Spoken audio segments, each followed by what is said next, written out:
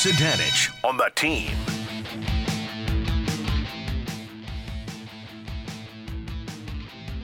And John Sadanich brought to you by the Rick Nelson Agency and American Family Insurance. For a free comparison, call this team of licensed professionals at 970-241-0078.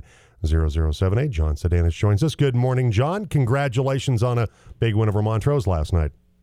Yeah, thanks, Jim. I felt really bad last night. I left Rio hanging after the game, and wanted to make sure I apologize to him again. Well, I mean, this morning, first thing he said was, Sadanich that is absolutely not true. He totally hung me out to dry last night. Yeah, he left me sitting there. No, he didn't say a word about it. There's a lot of happy fans, and I'm 5'7", so I get lost in the crowd easily. Hey, look, you had a lot to celebrate last night. It was a big win against Montrose. That snaps. What you won? You had the win last night. I mean, you lost 10 straight to them, and before last night's game. I mean, that's a big win for your basketball team and what's turned into a great season for the Warriors. Yeah, I think it's 2016-17 the last time we beat them. I think Coach Hayden's last year, and they've been very, very good over that span, and their defense is suffocating, and just really proud of our boys how we battled last night. Hit some big shots at big moments, and that's how you beat good teams. John Sadanich, coach of the Central Boys basketball team, with us. Warriors now 14-4, 3-1 in Southwestern League, and you get the win last night, John, 45-42. We've talked about how your team has been playing defensively. You've taken a page from your old coach Steve Phillips on how you've addressed things on the defensive end, and I think when you look at a team, like with Caleb Ferguson, with Legg, I mean, that's a really good basketball team that can certainly score it. That you have to be thrilled with the way your team played defensively last night against the Red Hawks. Yeah, just really this little win streak we're on, our defense has, really just been suffocating. We've made it, the way Coach Vo plays defense too, I've always kind of, hoped that we could do that. And I feel like we're doing that. Last night was just a, defensive battle, and bunch of big, strong, athletic kids out there, and it was fun to watch. 7 straight wins now for your basketball team. What went right last night that didn't go right the last time you played them in Montrose? Yeah, we hit some big shots. I think that was up in Montrose, we were 2 for 18 from the 3-point line, and we didn't get to the free throw line much, and they were opposite of that, and I really think that was the difference in the game. We felt like up there we were right there, and I think when you haven't beat a team like Montrose, in so long, and you go to their place, and I think when we went up there, we weren't really sure if we were at their level yet, and I think after that game, that was kind of the turning point for us, where we just realized that maybe we are a pretty good team. So.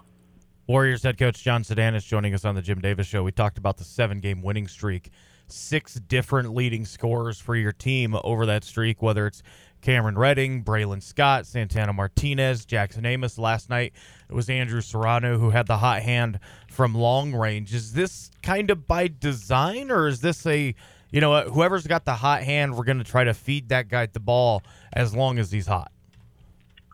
Yeah, I just think that's what makes us hard to guard, Jim, is like we actually talked about that after the game, and it's a different combination of 2 or 3 guys every night, and we don't have to rely on one guy. Braylon he battled through last night. He was under the weather, and he had a really big bucket, I think with about 2 minutes left, that pushed the lead to 5, and but his teammates picked him up last night, and just Saturday was Jackson. He had, 20 points against Eagle, and Christian, I think the night before against Palisade, and Santana is very consistent. And Andrew Serrano, ever since we went down to Durango, he has been more and more consistent. And Amari hit. In fact, I think last night Montrose went on a 13-0 run. We were up 12 and took the lead by 1, and then just about 10 seconds later, Amari just steps in and hits a huge jumper to get us back up by 1. And from there, we just solidified things on the defensive end. You mentioned that run last night for Montrose to get the lead. In years past, maybe the team grips a little bit too much and loses control completely and ends up losing that game. Is that a growth factor for your team? A lot of these guys, another year of experience. A lot of them played together last year to where they got a little tight, it seemed, for a minute or two, but they kind of loosened up again and really defensively, like you mentioned, kind of turned that into offense to survive that run. Yeah, I really, that's the difference is, it's the experiences you go through together the year, last year, and they just don't seem to let things bother them this year. Teams throw things at us, and we just adjust and keep plugging along. And one of the differences, I think, in last night's game, that Caleb Ferguson he's always going to get his leading scorer in the league. He's a tremendous talent. Jake Legg is always going to get his for Coach Vohringer. But the job he did on Jacob Hawks, only had 5 points last night. Last time he played him, he had 24 and he had 6 threes. I mean, that right there, John, says a lot about why you won the game last night, was what you did against Jacob Hawks. This time, that didn't happen the last time. Yeah, Andrew, I kind of forget what day of the week it is right now, but I think it was Saturday after the Eagle game. He just said, "Coach, I want to guard him," and he kind of took it personally that he didn't play as well up in Montrose, and we had some other guys guarding him last night too, but Andrew was on him most of the time, and just did a great job on him. Well, now, John, you turn your attention to your Valley rival Fruita Monument coming up on Friday, and you look at the standings right now. Fruita loses to Grand Junction last night, and you're 3-1. You've got the league lead right now. Fruita's 2-1. Montrose at 2-2. This is a big game for your team coming up on Friday night. Yeah, just a big week and exciting week, and it's been a long time since we've been in this position, and just really looking forward to battling Fruita, and I think it's going to be just another athletic battle, and looking forward to it. Well, the good news is it's not a 10-game losing streak against the Wildcats, so it hasn't been as long as it was against Montrose. But with the 50-48 win last year, but certainly your basketball team is playing outstanding on both ends of the floor. Congratulations on a big win against Montrose, and good luck against Fruita coming up on Friday, John. All right, Jim. We'll talk to you later. All right, thank you. John Sedanich, coach of the Central Warriors boys basketball team, playing really well right now. The defensive end look as good as they've been offensively.